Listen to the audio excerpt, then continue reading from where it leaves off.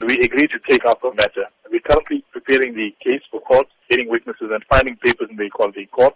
You will be aware by now that the health department has already apologized from their side, but that doesn't take the matter far enough. What really is the complainant seeking in this regard? The problem that the complainant faces with regard to the religion intolerance goes far beyond just her. You must remember, South Africa has entrenched racial quotas, which exclude Indians from the economy.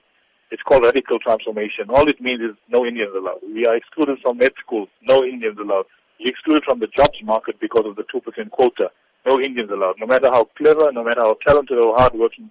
And this is just a symptom of this bigger cause of anti-Indian sentiment. So it's heartening to know that some people actually want to march, and we wish them well in this regard. And I hope people take up the opportunity to take a stance on something. It's far bigger than a single person not being allowed her constitutional right to practice her religion in private.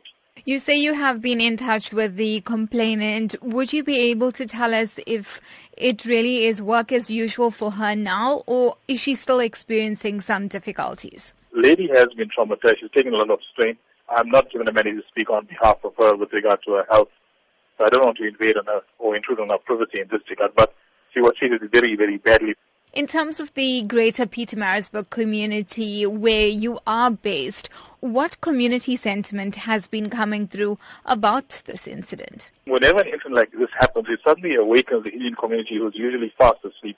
It's just time that people took a stand like in the past where Indian people built schools and hospitals for the community, still worrying about themselves and driving Lamborghinis and Ferraris and expensive private schools for their own children. They should start contributing to the upkeep of their own community. There's nothing racist about protecting children's rights and minority rights. It's protected by the United Nations, the European Union, and international law. We need to enforce those laws across the spectrum for everything, from education, jobs, and the economy.